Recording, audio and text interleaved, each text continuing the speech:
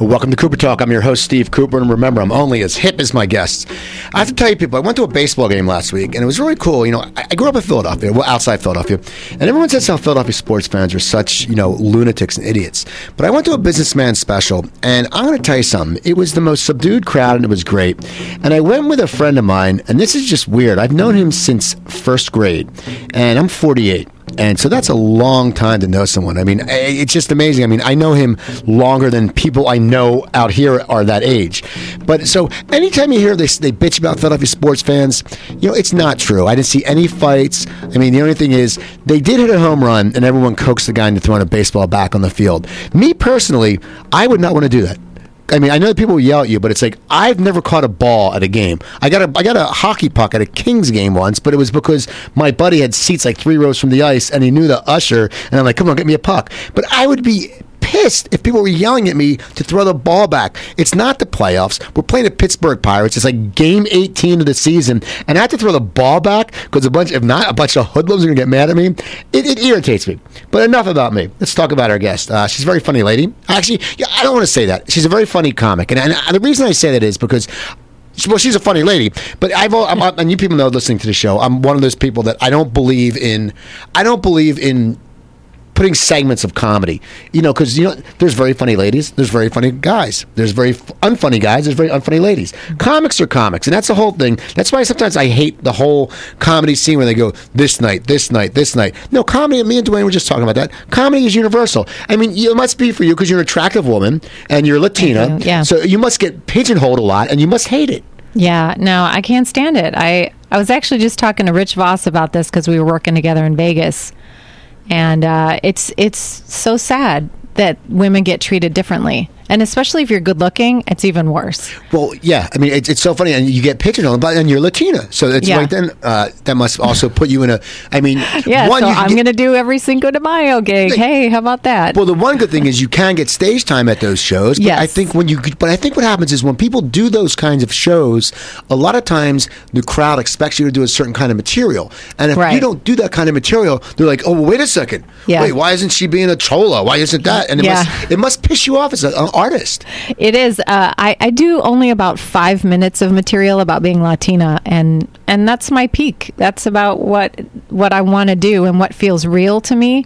And then outside of that, I've had club owners say, you got to talk like your mom. You got to do this. You got to dress a different way. You got to wear more. I'm like, no, I'm going to be me. And my parents were born in Peru, but I was actually born here. Right. So although I speak Spanish, I understand it pretty well. I'm still very American now. Yeah, that's funny, and I know, and that's completely. Club owners would never do that to a guy. Like a club owner wouldn't come up to me and say, hey, you got to dress like Larry David, or you got to dress like just look like a bald Jew. Just dress like how bald. That guys don't say that. I'm not even Jewish, but they'd be like, act more Jewish. And I'm like, no. Yeah. But for you, there must be, and it must piss you off at times. It sucks. That's the part. But there's another side though, because I'm a woman and because I'm somewhat attractive, I do get gigs over guys that are probably have been in the industry for a longer amount of time, that are really strong comics and or other women, because they're like, oh, we need a hot chick. Right. And then the problem is when I get on the stage, I have to work so much harder to prove myself and actually keep the gig. Right. So, I just did a show where I had to go on. There was 5 comics going on stage as a Latino show, and I got put on after the intermission.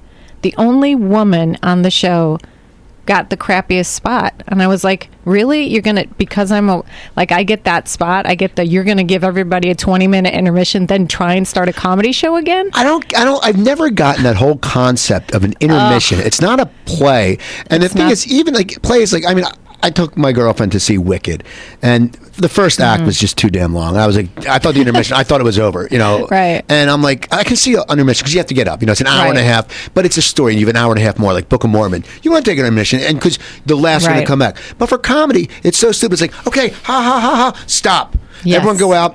Go to the bathroom, drink, do this, go, come back in and laugh. I mean, it just makes no sense. Oh, it was so hard. I hate comedy shows. Shouldn't be past about an hour and a half. Right. They say that they actually say the human mind is not trained but programmed to laugh 99 minutes, and that's why it used to be the old format. Used to be MC does 15, feature does 30.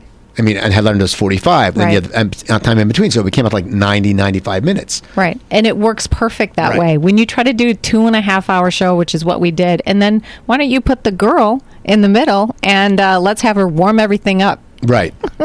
So now you said your parents were from Peru, but you grew up in Chicago, or you just lived there for a little bit? Yes, I was born in Chicago, grew up there about the first 5 years, and then moved out to the northwest suburbs. Okay, so how did your parents, I always wondered, like, how did your parents pick Chicago? Like my parents' grandparents, one was through Ellis Island, my mom's from Austria and Yugoslavia, but now my mom is 85, so this is years ago. But back then, people picked Philadelphia or New York because that's where the Europeans would come. Right. But it seems, how did a Peruvian family, because I have friends who are Peruvian out here, how did they pick Chicago? Because first of all, it's so damn cold. It is cold. I don't know why my family, I think the city, just the name, that was one thing. And then my dad had a sister that lived here that owned a restaurant in Chicago, and it was a pretty successful restaurant, Peruvian restaurant. And so he thought, oh, maybe I can start there and start with her. That was the catalyst. But I've always wanted to go to warmer weather. Right. So my parents were thinking. Now, where in the Northwest? Northwest suburbs were Barrington, Schaumburg, Dundee. That's where I grew up. How long did you live out there? Over 20 years. Okay, so was comedy prevalent in your household? I mean, how did you decide to get into comedy? I mean, did you grow up because some people say our parents were funny, or some people say like they had an older brother or sister who would have them listen to it. No, I started. It was completely on my own. I have 3 brothers who used to beat the crap out of me, and so I had to be really quick-witted. Okay, I was really just the biggest smartass, and that's the only thing I couldn't. My brothers were huge, so I couldn't do anything physically to them, but I would just mouth off. And when I was about 9. I saw Bill Cosby himself on VHS, and I loved it. I just fell in love with it. I didn't know you could do it for a living. I'm like, oh, maybe some people, maybe a handful, but I had kind of a rougher upbringing, and so when my whole family would be just sitting around the TV and everybody was laughing and no one was fighting and no one was crying or yelling at each other, I was like, oh my gosh, it's amazing. Look at this. Look what this comedian's doing. He's like making peace in my house for a whole hour or two. No one's like sad or upset or fighting. And so I was like, I want to do that. Like, I want to do that for other people. I didn't start till much later because I had a kid pretty young, and I was too scared. I did improv for like 6 years in Chicago, and I trained there because you can still be funny, but you're not writing the material. You're not the responsible one for the stage. The whole stage time. If you can't think of something, someone else takes the light. It's no big deal. It's funny you say that because I did comedy, then I got out of it for a long time, but then I had a sketch comedy group that we ran for a year in Hollywood. Yeah.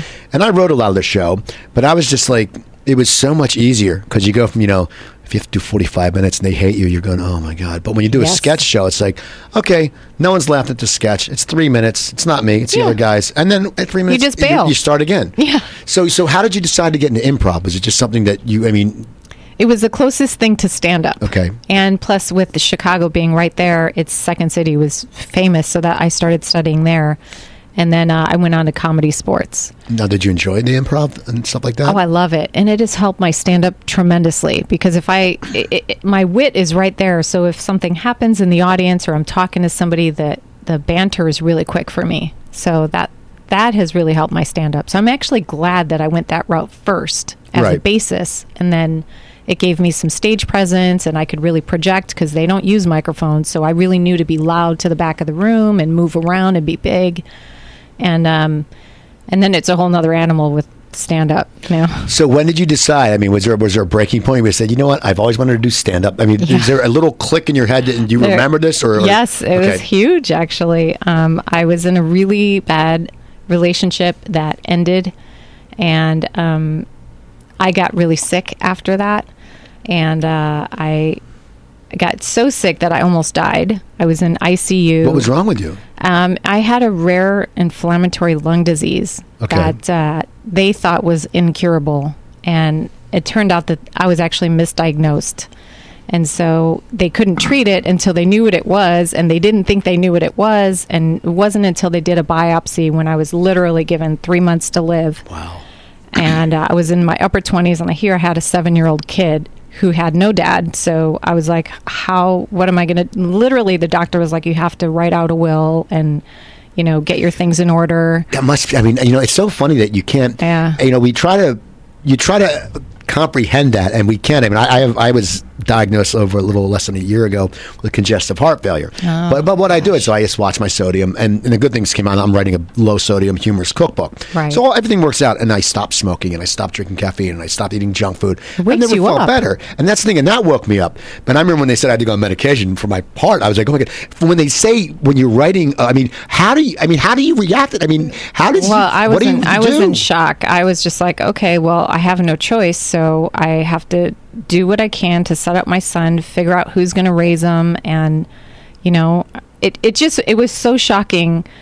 But at the same time, at that point, I was so weak and fine. I weighed probably 100 pounds. I was in ICU, and I was connected to all these tubes. I couldn't breathe right, and so at that point, I was just kind of like waiting to die. And then they're like, oh, hey, guess what? Your biopsy came back, and we have a treatment for this. So let's just get you on medication. Oh, man. And so when you're that close to death, where you literally know that you're dying, you're saying goodbye to people. Right. I'm like, oh my gosh, I'm going to do everything I ever wanted to do, everything. And so I was like, I'm going to be a stand-up comedian. I'm going to move to California. And so my fear was always, what if I can't think of something, or what if I'm not funny on stage? And it changed to my fear being, what if I never try it? I was given a second chance. Who cares if I die on stage, because I didn't die in real life? Exactly. And who gives a crap if they don't laugh? I was like so much more confident, because I'm like, hey, I don't care. I'm walking off the stage. Look, one foot in front of the other. I was supposed to be in a grave right now. Yeah. So I'm like, I don't care. And I think that happens a lot. I used to always say that with young comics. Like in Philly, we had this kid named Ronnie Long who started doing comedy when he was 16. And a lot of us were doing comedy, and a lot of us were making that change where it was becoming our full-time job. And you had that a fear just that, okay, I can't really go this route because I don't want to lose this booking, because this guy has 5 clubs and I don't want to lose that money. And with the younger kids, they had no fear. And for you, it must have come across in your act because you didn't give a crap. That's for me when I've gotten back to do it. I don't care. If I don't get a laughs, I do the radio. I do this. And but for me, I've never had more fun doing it. It's so freeing when you really don't care about the judgment, because you're going to be judged regardless. Right.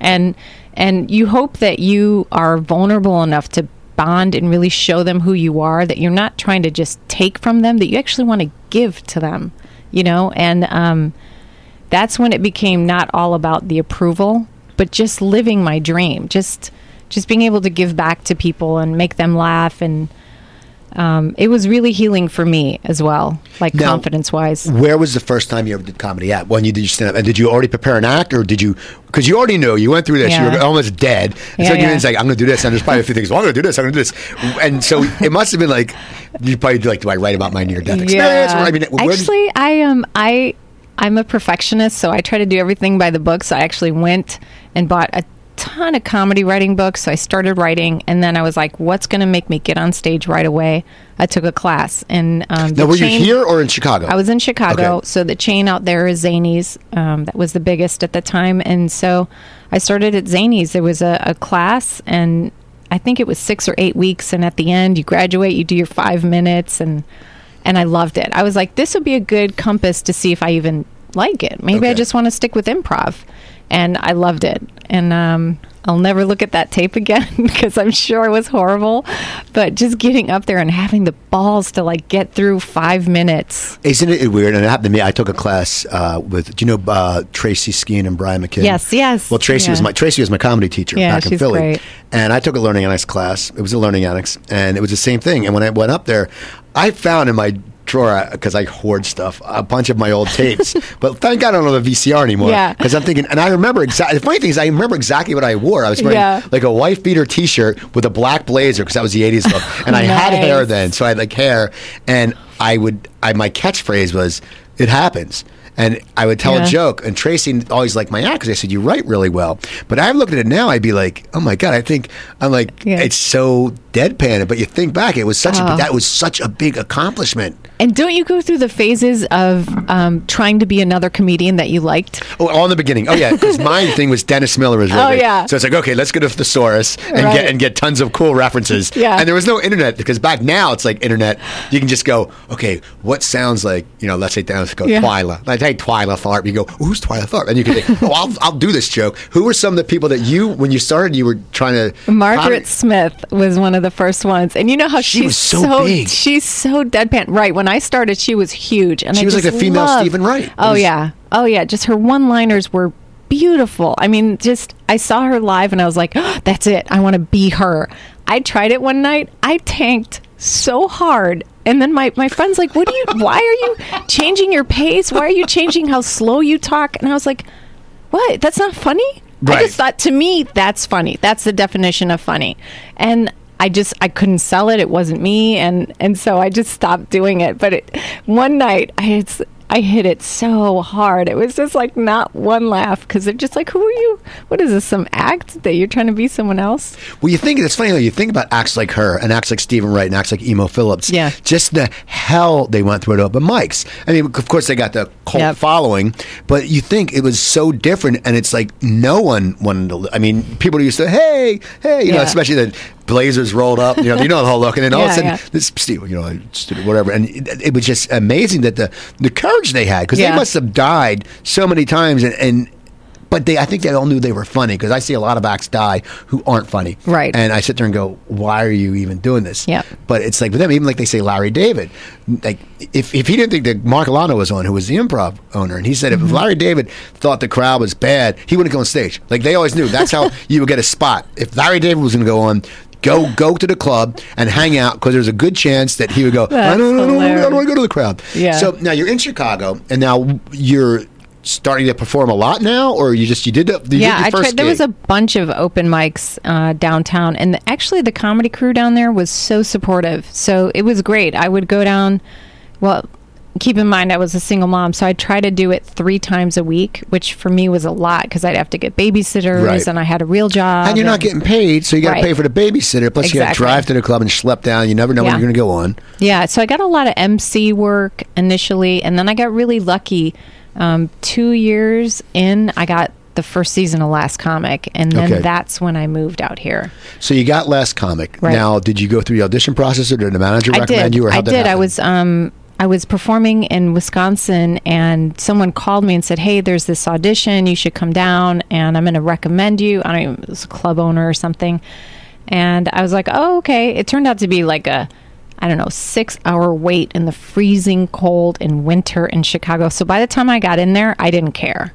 And I think that's why I got it, is because I just kind of had an attitude. And I got picked, and I was way too green for that show. I mean, it's good you say that, because it's so funny, because so many people sit there and I think now it's more, we all did it, but they all think they're much beyond what they are. And, it's people, it's like, I always laugh, when I saw Last Comic Standing, when Rich Voss didn't win and when Todd Glass didn't win. Yeah. And there were guys who were doing it for all that time. Yeah, they Rich were national headliners. I mean, I remember working with Rich, and Rich was, I remember working at a Hell gig with him in Reading, and he was so, I haven't seen him lately, but he was so filthy, and he had like the total Jerry curl, like the real Jew fro, and he had the thick. He was like a Jewish Guido. Yeah. And I was sitting there watching this and going, how the hell can these guys not win? This guy's been headlining. I mean, and Todd's doing. I mean, Todd started in Philadelphia at 16, and he's been doing comedy over 30 years. Right. And you can tell. And I mean, he was in like, and I'm like, he loses to.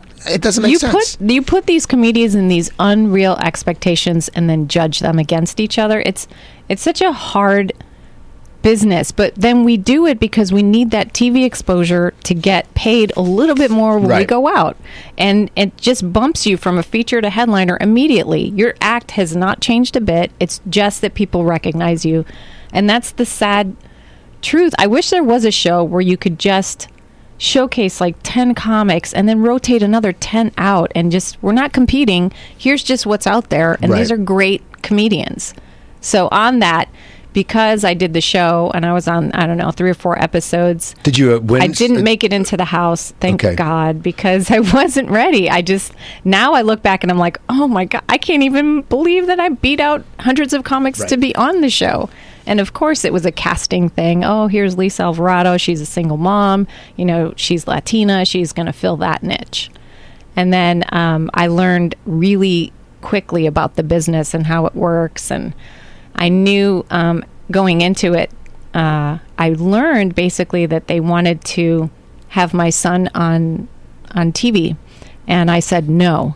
And then Which is good. And then I didn't get the house. Okay. So I didn't really realize at that time I was so new to the business that I didn't know how it worked. And when you tell NBC and a big network no, they just kind of cut you pretty quick. Well, it's just, I don't know. It's just for me, it's like, and I'm one of these people, you know, I used to hate when Kathy Lee Gifford would talk about Cody, and that's all you hear. And that's why I can't stand Jillian Barberie, because it's, oh, well, either she's dropping her name or my kid. And it's like, okay, you know, we don't want to hear about your kid. Right. And that's for you. I mean, it's like, that's a lot to ask a kid to be on TV and with a bunch of comics. It's just not and safe. it's not, I mean, for me, it's not cool. I wouldn't want to watch a show, like my girlfriend loves The Amazing Race and Survivor. Yeah. I wouldn't want to see that if they brought their kids along. Right. It's like, it's not right. Yeah, it was like they wanted to play me as kind of the underdog sort of role. And I was like, look, you can put me all over TV. I am not putting my son's face on TV. He's only 10. I'm not going to,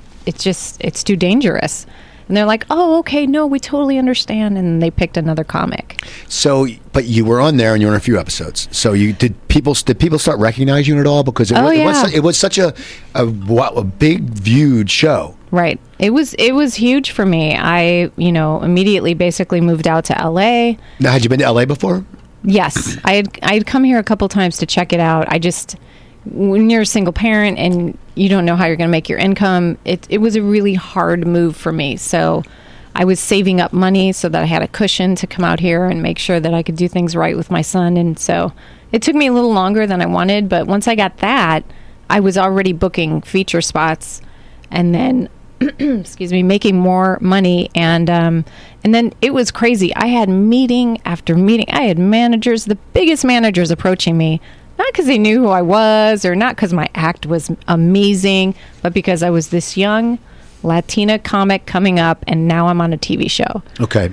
So I learned the hard way. I burned a lot of bridges. Now, how did you burn the bridges? I burned bridges because I said no to a lot of those people. And was there a reason why you said no? I mean, when you look back, was it? I did because I didn't, I'm a Midwest girl and I'm really down to earth. And so if I felt like they were lying to me or using me or just not good people, I said no. And I had a really big manager who I didn't know at the time booked festivals and all this stuff come and be like, look, this is what I can do for you. And this person lied to my face and I caught them in a lie and they blamed it on their secretary. And I was like, that's just not someone I want to work with. Right.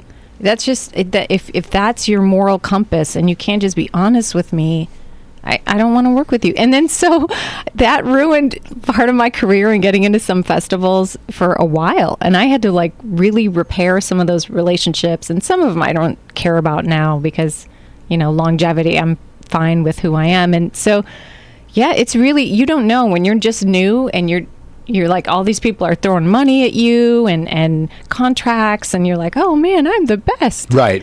Well, it's so funny about the bookers and the agents and stuff like that because, I think about all the guys who were like the guys who own clubs and stuff in the Philadelphia area back in the day. They're all gone now. The guy who booked Rascals. Hey, Rascals is gone. Goodbye. Right. Downtown, the Comedy Works. Oh, the guy's driving limos now. I went to a reunion of Philadelphia comics because my friend Big Daddy Graham, I call him to his radio show once a week. Great. And I went and I'm like, the one guy was like, oh, that guy used to own Go on Bananas. Oh yeah, he's owns a bar. But what happened to this guy? Oh, I heard he's riding limos. But he's giving pedicures now. They were on such a power trip back then, especially in the late 80s, early 90s, because everyone was coming to comedy. So these guys were like, we are gods, and they would tell you how to do their act. My gosh, when they would go on stage, and they would suck. And it must be harder for a woman because you're Midwest and you have a kid you have to worry about. So you have all these people sitting there and just like, hey. And then on top of it, they're trying to sleep with you, these bookers. Okay. It's just, I remember one of the clubs that I worked, one of my home clubs, the owner, I was so nervous. I got my 6 minutes together. I'm just going up to audition to to open for people, not even like a feature spot. I'm just like, oh, I was so nervous, and I worked on my set. I did it. I did well. And I get off stage, and he, of course, brings me into his office because he can't talk to me in front of other comics, shuts the door. I'm already uncomfortable. And then he goes, well, I got good news and I got bad news. I was like, okay. And he says, the good news is you did well. The bad news is I don't book comedians that I date. And I'm like, perfect. So I'm on. Right. I was like, you dick. Did you just say that to me? God.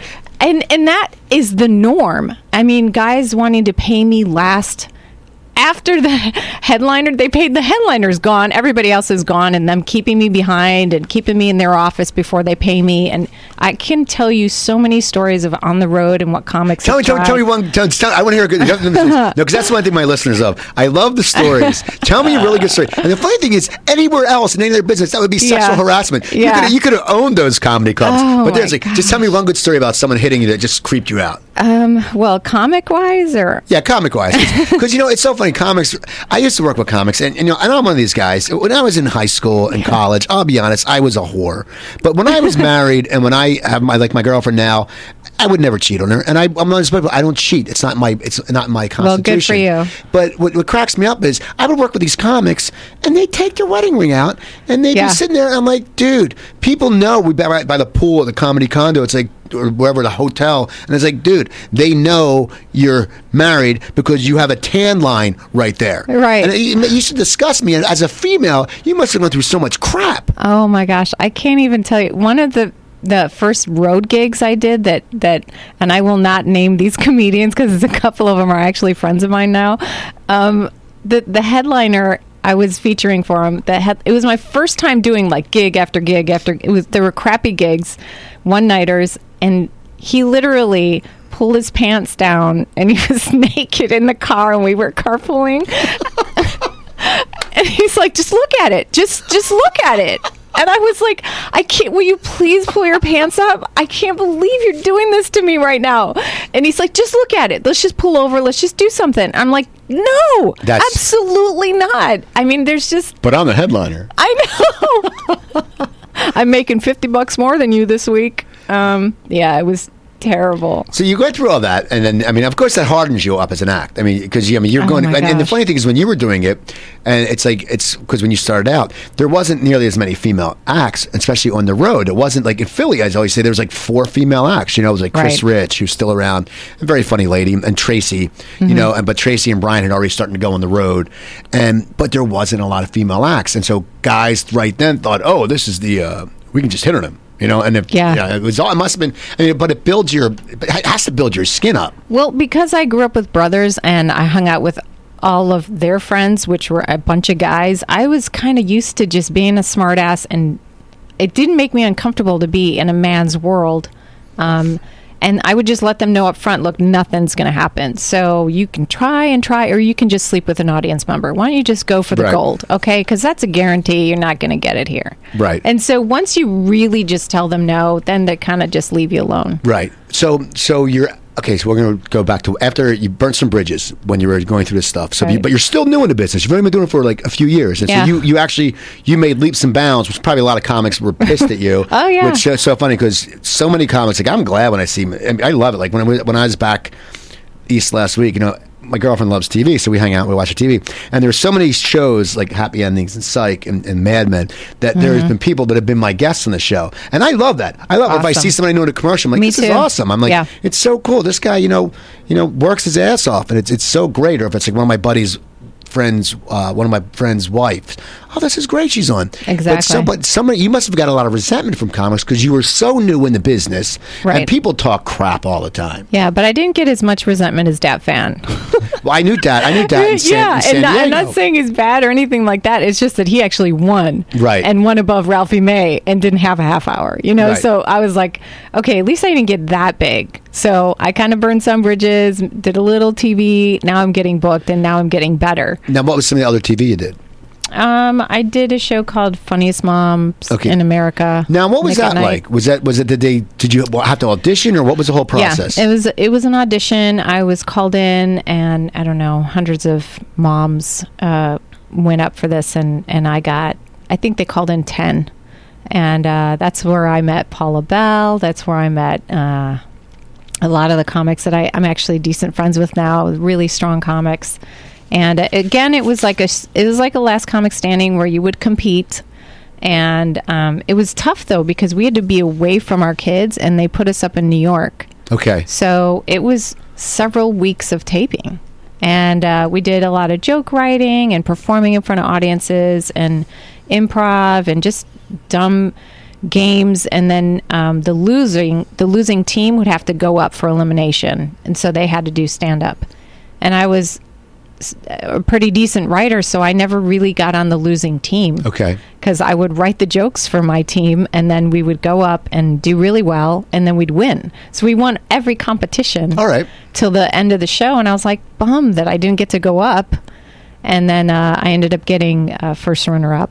Okay. At the last. Now, did that change your career at all? It did. It got me a lot more work. It's a great tape to submit. It's a clean set, which is nice. And then I just met some great celebrities that I still kind of keep in touch with now. And they're just really encouraging and stuff. And so that helped, again, because that was at least 6 episodes. Okay. So when you're on it and then they air it, Nick at Night is great about airing the crap out of it. Oh, yeah. So after that, they're going to air it another year and then another year. So then people that are tuning in, they're going, oh, I didn't even know about this girl. I'm like, oh, that show was on 2 years ago. Right. It's so funny. Well, that's Comedy Central. You see some of these Comedy Central presents. I saw Joe Matarese on. He did that years ago. I'm like, I wanted to send him a message. I wanted to text him and go, hey, Joe, you're on TV again. But the problem is so many of the actors get pissed off. She's like, I'm not getting paid for it. So they always get irritated that way. Because they do replay it. So now, were you getting recognized by people? And did that freak you out a little bit? Or I did, especially right after it aired. I got just a lot more phone calls and people crawling out of the woodwork from high school. And like when I went back to my high school reunion and all that stuff, I was like a celebrity because, you know, for Chicago, I was big, but for here, I'm nobody. And it was crazy. It was like, wow, all these people now all of a sudden want to be my friend, or they're reminding me of old times, or these guys are asking me out. What's their agenda? It's so funny you say that, because even like me, when I went to my 30th reunion a while ago, and I was, my name was known doing comedy in the Philly area. And then I got out of the business, and because people see on Facebook, the radio, they see my guests and stuff like that. And it was amazing that the same thing. People were like, oh my God, Coop, we knew you this. But for me, I grew up in a very Jewish town, and I was like the minority because I was the goy. And I wish I was Jewish. I would have made all that money off the bar mitzvah. But for them, I mean, these guys are like, they're all lawyers, doctors. They're all loaded. And I'm like, I live in a townhouse in Burbank. You guys live in a mansion in here. And it's just so funny how people always want that, like that celebrityism. It's like they sit there and they go, wow, you must have the best life. And it's like, no, you have kids. You have a beautiful house. I'm barely paying my Mercedes. bills. And it's so funny that people just have that perception that if you're on TV, if you do this, everyone, you're rich. Everyone's like, oh my God, they're rich. Yeah. Why don't you buy drinks? Why don't you pay for the food? No. My own family's like that. I'm like, you guys didn't see my paycheck. So you started getting more work. Now, what clubs were you starting to play then? Were you traveling a lot? And how did that work? Did you take your son with you, or how did that work? Oh, that's a tough one. I was playing a lot more of the top clubs, and again, though, I was fighting that female stigma of she's not, that you have to be doing it this many years to headline in front of a guy, like be the headliner, and I'm still fighting that today. But the other thing, it was tough to travel with my son, so I started to try and do more TV, and I've always done some modeling, so that helped bring in some money and keep me in town. And then I started doing more corporates because I can be pretty clean, and that helped a lot. And now I'm doing like a Sarah Palin impersonation, which is really fun. So I get a little more political now. But my son finally is at the age where he just got accepted into a college, so he's going to go away. So I'm like, all right, I can go everywhere. Exactly. I can do whatever I want now. Now the corporate thing, because a lot of people have been on the show do corporate, and corporate's very lucrative. Mm-hmm. And how did you go about getting the corporate, and who were some of the companies you'd work for? I have a pretty great website, so a lot of people, they just Google Latina Okay. comedian, and I'm like one of the top 5. All right. And you can see that I have TV credits and some clean comedy up there. That got me a lot of work. And then I got a few bookers. Well, what kind of companies were they looking for? A Latina actor? Were they Yeah. Latino? Were they Latino And a lot of them companies, are moms. No, it's like Nestle hired me because they came out with a brand of cookies or something like that, but they were gearing it toward moms. And so they were researching moms, so they wanted a mom comic. So it's like $5,000. Can you do 20 minutes clean? I was like, yeah. Right. And it's down the street from me. I don't even have to fly anywhere. To I'm like, Glendale. yes. And then so you get a recommendation from that company, and then you go and you post it on your site or whatever, and then you mail it out to bookers, and you're like, this is what I just did. Get me more work like that. And then they pitch you as, like, for me, it's the Latina. So every company has to have ethnic diversity Right. days and events.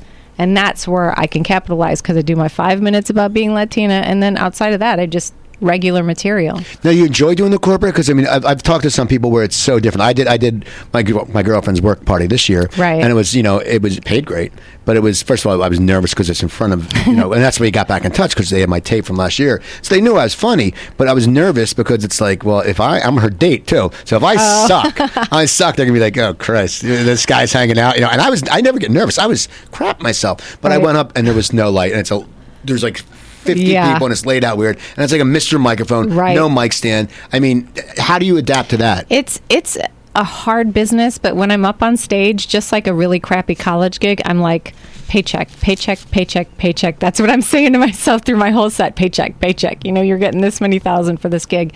I've done a couple that were nightmares, paid amazing, but they don't know how to set up comedy. Right. So now I'm just really specific in my contract about, you can't be serving dinner while I'm on stage, no clinking of glasses, there's no intermission. I have to have this sort of an intro. This is my lighting, and I need a chair on the stage with a water bottle. And it sounds very diva-ish, but it's just stuff that sets us up for success. And I always say, you got to have me at this point in the show. I'm not going to close it. Because a lot of these corporate events go on for 3 or 4 hours. They're eating dinner. They're giving awards out. And they're getting tired. Yeah. And they're getting drunk. They're so done. They don't want to hear comedy at the end. They want to go to the bar. They're done. They want to party. And so I've done corporate events where I made the mistake of not saying that up front or having it in my contract. And you eat it for 30 minutes at the end. You're like, it's painful. It's like pulling their teeth. You have to sit in that chair because your boss is right next to you and pretend to laugh. Right. And I can't use any swear words and I can't be edgy because your company can't have that. So here's some jokes about my kids' homework. How do you do with colleges? Because you are a mother, and I sit there, and it's so funny. Like for me, I mean, maybe it's just me, but I think when we were in college, we were a lot hipper. I don't know what it is. We weren't. I hate to use the word pussies, but it's like now it's like, I mean, you could say anything, and now it's like everything, it's like you're treading on eggshells because there's always one idiot who will bitch. It's like I always crack up. I used to go to San Diego State Aztec games, and Monty Montezuma was a great mascot, entertaining.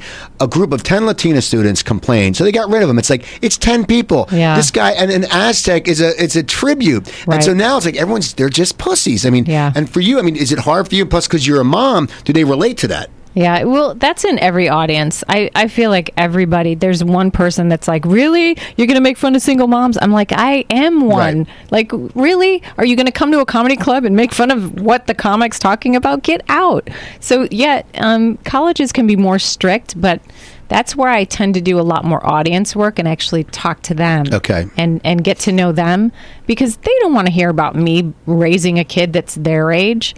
That's not sexy to them. They want to hear about Facebook and dating and the internet. And so I do a lot of my dating material, but I just kind of bring it to include more Facebook in it and stuff like that and online stuff when I talk to them.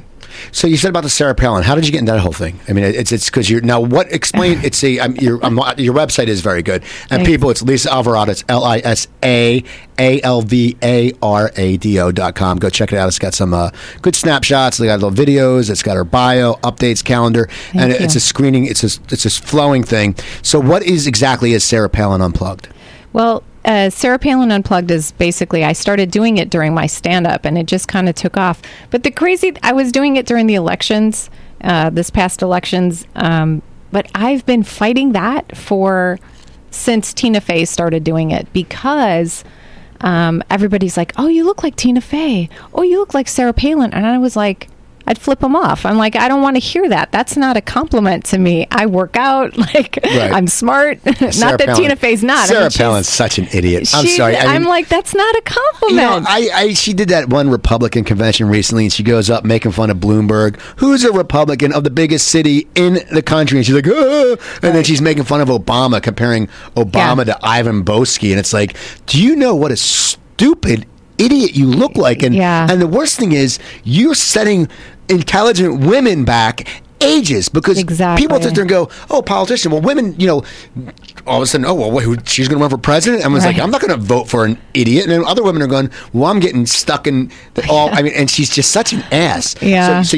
how'd you start doing the character? What was your revelation to do it? I just, everybody's like, well, you just try it. Just try it. Maybe you can be the Latina version of Sarah Palin. And the other thing, when Tina Fey did it, she's so great at it that I was like, there's no way I can top her. And then a comedian friend of mine's like, why are you trying to top anybody? Your version will be your version. Right. And you're not going to be Tina Fey when you do it. And I go, oh, yeah, I don't have to be her. I have to just be me and be original and have my own jokes and my own perspective on it. So it's like, oh, perfect. So then I wasn't intimidated anymore, and I started writing jokes for her. And it's just been so fun, because now when I go up on stage, I'll do it maybe in the middle of my set, and I won't tell the audience who I'm going to do. I'm just going to I'm just going to do this impersonation. You guys can guess who it is. I turn around, I put my hair up, I put glasses on, I put a suit jacket on, and as soon as I turn around, almost every time I get an applause break, because they're like, oh my gosh, does she look like her? And then I open up with that voice of hers where she's like, hello, my fellow Americans, how are you? And then whatever city I'm in, I go into the city, I tear apart the city. I could do it clean or a little edgier. It's gotten me a lot more work. And now you tweet Palin Unplugged. Yeah. Now, do you tweet a lot in that, or do you just do comments? I was during the elections. I was doing a ton, because she was coming out on every other show, throwing these horrible Obama, just so mean toward him. And she's so, like, I don't mind about her having an opinion about who she wants to vote for, what side she's on, but the person that's in leadership, at least respect them. Right. That's what really bothers me about her. That's why I don't mind making fun of how she does that. I never want to hurt anybody when I'm doing comedy, but if you're going to do something dumb, I'm going to mimic how you're doing it dumb and just show you your silliness, you know? Now, the Palin appears on The Bitchlerettes. Now, explain what The Bitchlerettes, because it's a web series, and now you created it and wrote it. Now, explain what The Bitchlerettes is. Oh, that's funny. The Bitchlerettes, you can find that on thebitchlerettes.com. Basically, it started off with me really hating shows like The Bachelor. And just don't you hate reality shows? I don't get it. It's so like the unreal. Housewives. The Housewives just disgust me. And I do hate, because I grew up in South Jersey, Cherry Hill, New Jersey, 10 minutes from Philadelphia. And I always say I'm from Philadelphia. My one friend always gives me crap going, you're not from Philadelphia. And I said, no, because if you don't understand, if you're saying New Jersey, because there's a shit like Jerseylicious and the Real Housewives of New Jersey and Jersey Shore, and that's not what we are. And that's why I hate those shows. Right. And The Bachelor. So what's The Bitchlerettes? How did you come up with that? So I wanted to make fun of The Bachelor, so I just got a group of my friends together. I wrote a script, and then we also improvised a lot of it. Were they comics? Or actresses, or just basic comedic actors? There's some that just have done improv and never done stand-up, and then I just knew how to cast it well, and saved up a little money, shot it, I directed it, produced it, and I play 3 different characters in it. And that was when I really capitalized on the Sarah Palin, because she was on the show. There was a guy, and he was the one, his name was Ben, and he was the one that was picking amongst the women who he was going to marry or propose to. And so we had a bunch of girls, but I play a pregnant Latina who's like 8 months pregnant on the show. Do you stick something in you? Yeah. Okay. Now, does that feel weird because you've been pregnant before? Or does it throw you back? No, I was totally comfortable with it. And then I play Courtney, actually, Cutney, but we call her Cuntney on the show. She was the girl that was on that episode with Ben that was just a model, and she was a nightmare. Just dumb as a box of rocks and mean to everybody. So I do a lot of lines that she said on the actual show and how she acted. And then I play Sarah Palin, who's basically campaigning through the whole thing because she doesn't even understand that she's on a dating show and she's married. So it was just so fun. We shot it in 2 really long days and like 3 or 4 locations, and we, broke it up into 7 episodes, which were so fun. And then as soon as I was done and launched the website, we wanted to sell the web series to like Sony or and I was just getting ready to do that, and then Burning Love came out. Ben Stiller's version of the same exact thing. Oh, okay. And I was like, what? I was so mortified because I spent so much money. Ours was cut really well. I had a professional editor. I mean, I was like, oh my gosh, who's going to watch mine when Ben Stiller has his money to push this? Right. And then Yahoo, I think, bought it and was like completely pushing it on. Bought yours? No. Oh, his. Okay. His. And I mean, Jennifer Aniston was on his. I mean, really big names. I was like, there's no way. Mine's done. But thank God I did it before his, because everyone would have been like, oh, you just copied Burning Love. And I was like, oh. Now, have you gotten feedback from it? Do people, I mean, is there a big following? I have some people who've actually followed it, and they're like, when's the next one going to come out? When's the next? Are you going to do the female version? And I might, but I think it's just a great tool to have to show my writing and acting, and that I can do 3 different characters and produce a whole show. See that? Yeah, that's cool. And then they can find that at thebitchlorettes.com. Yes. Okay. Now, and also on your website, LisaAlvarado.com, check out, now you host something with Paul Rodriguez? I did 20 episodes of Mis Videos Locos, which was it's like a Spanish-English version of Tosh.0. Okay. We shot it on green screen. Paul and I did it. It was Paul's show, but I played the producer on the show. So but the live producer. So I would walk onto the set when he was on camera, tell him, things like, you're saying it wrong. You got to say it like this. So it was a lot of arguing and bantering and half in Spanish with him and I. That was on MTV Tres. And I think it went on for 2 seasons and then got canceled. How did you get that gig? How did that come about? I knew the producers had, they were looking for writers initially, Latina writers and Latino writers. And then I submitted, and they brought me into the office, and I talked my way onto the set. So they weren't looking for a sidekick for him. It was going to be the Paul Rodriguez show. And I was like, yeah, but all these jokes that I wrote, I should just say them to him on stage, on the set, and I should just come in and out. And they're like, oh, that's a really good idea. It makes it different. Okay. So I kind of just created the role by, pushing them a little bit, and they liked my look and the jokes and stuff, so worked out. That's cool. So also I saw that you're teaching comedy classes. Yes, I do. I'm doing one-on-one now. I used to do an actual class where you would do the whole 6 to 8 weeks and have the graduation, and that was so time consuming. Right, I can imagine. And I love comedy. I'm such a fan of it myself, and I still study it, and I still watch really great comics. But when I get involved as a teacher, I had to go to all my students' classes, and I was writing for them, and I was helping them and coaching them. So it took up so much of my time that I feel like my own comedy backslid. So I don't do it like that anymore. I'll do individual coaching for people who, maybe just want to start out, or they're just looking to see what it's like, or they have, because people who want to do it, they've been writing for a year. Right. Oh, yeah, totally. They got a notebook. They got 5 notebooks. And is that you? That might be. Sorry. That's all right. It's one of her students, people. They're calling to say, hey, so what's it like to do radio? Now, you're on radio right now. No, bummer. Yeah, comics know better. Now, do you enjoy it? Do you enjoy the teaching? I mean, is it something that you... I love it. Okay. I love it. But I teach in several different facets of my life. Like, I used to be a hairdresser. I would train other hairdressers. Okay. I'm really into fitness, so I teach spin. right now. And I just love teaching and like helping other people. I think that's one of the reasons mainly why I do stand up is I love just like bringing joy to other people and just like breaking the ice and bringing us together as one. So if I can encourage people in any facet, like I wish I had someone more like myself that really had a passion, just a love. I don't think I'm the best comedian.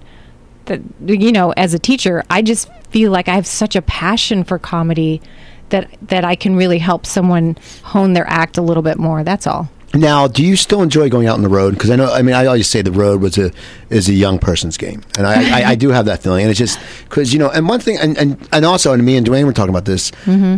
Because you are a fitness, you love working out, and you love being. It's almost impossible to eat healthy on the road. Oh, I know. I mean, so how do you go about? I mean, how does it? I mean, I'm sure you enjoy performing because it's always great to perform in different crowds. And unlike LA, you can instead of doing 8 minutes, you can do 40 or 30 or however long you're doing. Oh my gosh, it feels so good to be able to do an hour. Isn't it great? It's like you feel free because you can talk, you can do this, you can go this direction, you can try out new bits. There's no pressure. Oh, I love it.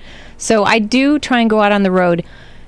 Out meaning, away from my house or airplane, maybe 1 week out of the month. And then I'll do corporates or I'll just stay in town. I do some print work here and stuff that just kind of gets me by. And I've shot a few commercials and stuff like that. So what are some of the commercials you've been in?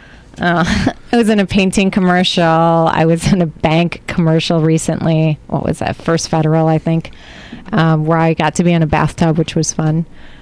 And that one was great because it was a comedic spot. And how long are you in the bathtub for? I was in the bathtub for at least 2 hours, and so maybe 2.5. What are you wearing? Are you naked or? Well, they have you in a flesh-colored bodysuit, and so you look naked, but they put bubbles over me in the bathtub, and they had literally hired a bubble guy. He was the bubble tech, because you know how bubbles go away. Oh yeah. So they're in another room, like I just hear some machine, and they're making bubbles in between takes, and they would fill. So I'm like, can you come home with me? I love how you place the bubbles. That's funny. Can you imagine that? Like, how does someone find that job? Like, that's the thing about LA. It's like, I know. It's like the people who take pictures of food. Like, they sit there and go, okay, well, this salad looks fresh because it's rubber cement. Yeah. And you're like, how? And they get paid a shitload of money. I know. It's like, how do you find a bubble tech? I mean, it's an like out of work comic. It's a comic that didn't make it. That's the bubble tech. So, but the road. So, I mean, I know. Now, did you like playing in Vegas? Because it's a different crowd. I love Vegas. Now, where do you perform at usually? Brad Garrett's place? I just did Brad Garrett's, and I do a couple places in Arizona, like casinos. And I'm trying to. There's more new rooms. I actually saw Brian and Tracy when I was out in Vegas, and they were just telling me about all these new rooms that just opened in Vegas. I'm going to do the Laugh Factory soon, and there's one that just opened at Bally's. Do you know the name of that? It's L.A. Oh, LA. It used to be at Planet Hollywood, but Sin City is at Planet Hollywood. Right. It's LA Comedy. I don't know. I should try to pursue work, but I'm like, it's like I know the guy who books Sin City. I know in Philadelphia. He hasn't gotten back to me. Yeah. And I'm like, I'm not.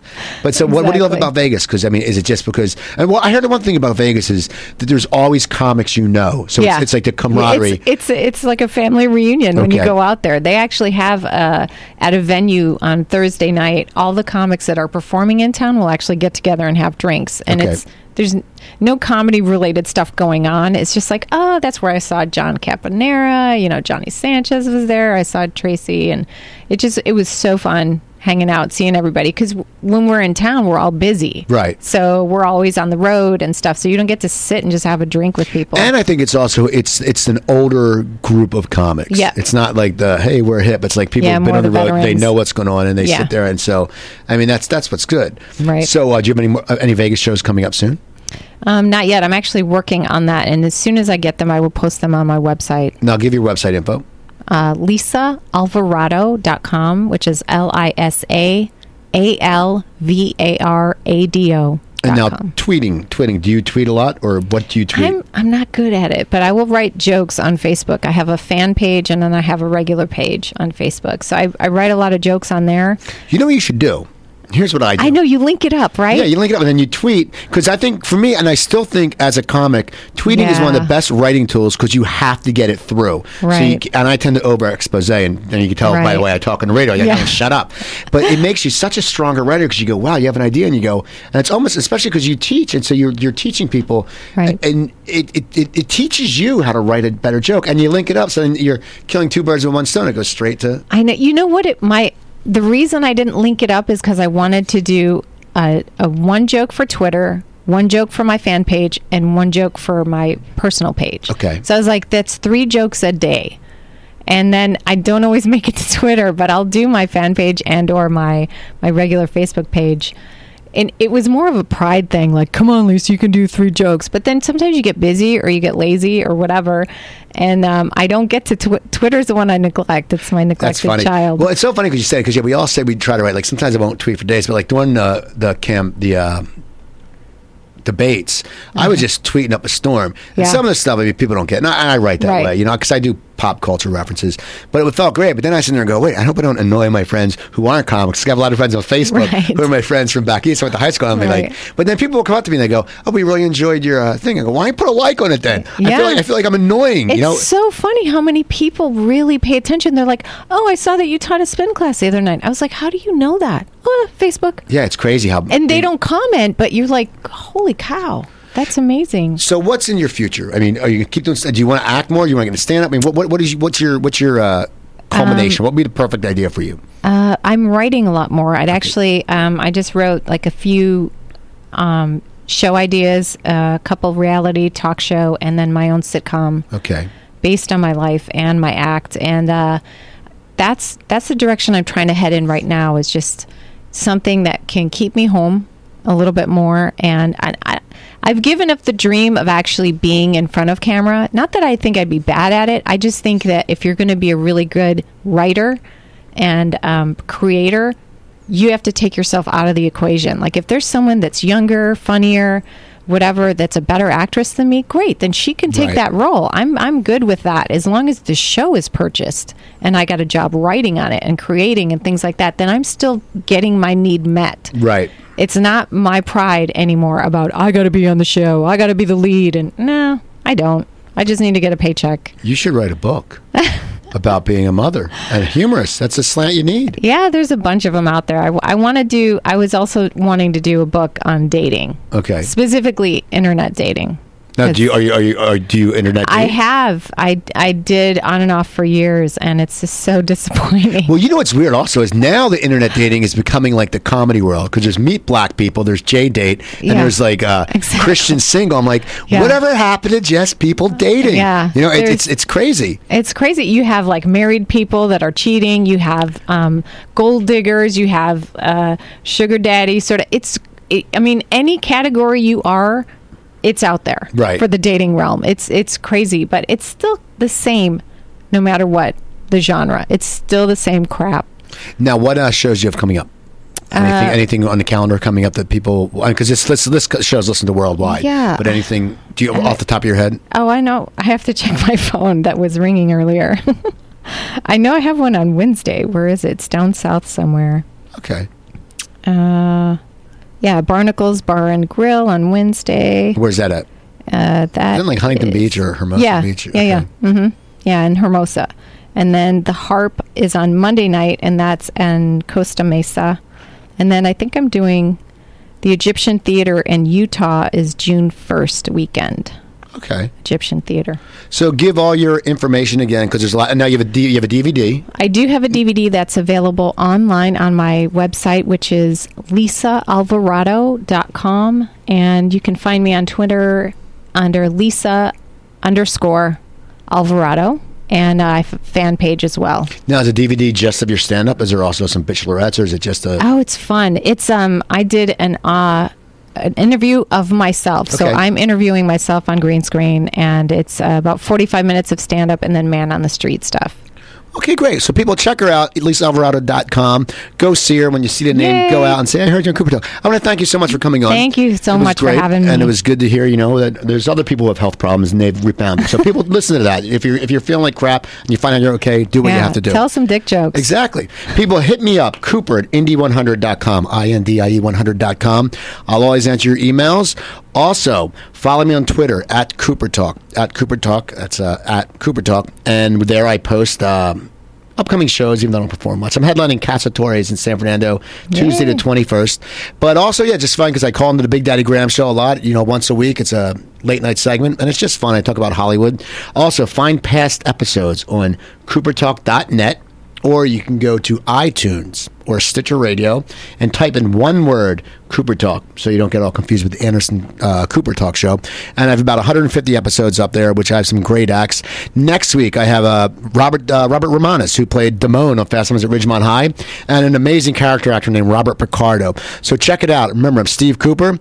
I'm only as hip as my guests. Keep listening and hit me up at Twitter at Cooper Talk. Have a great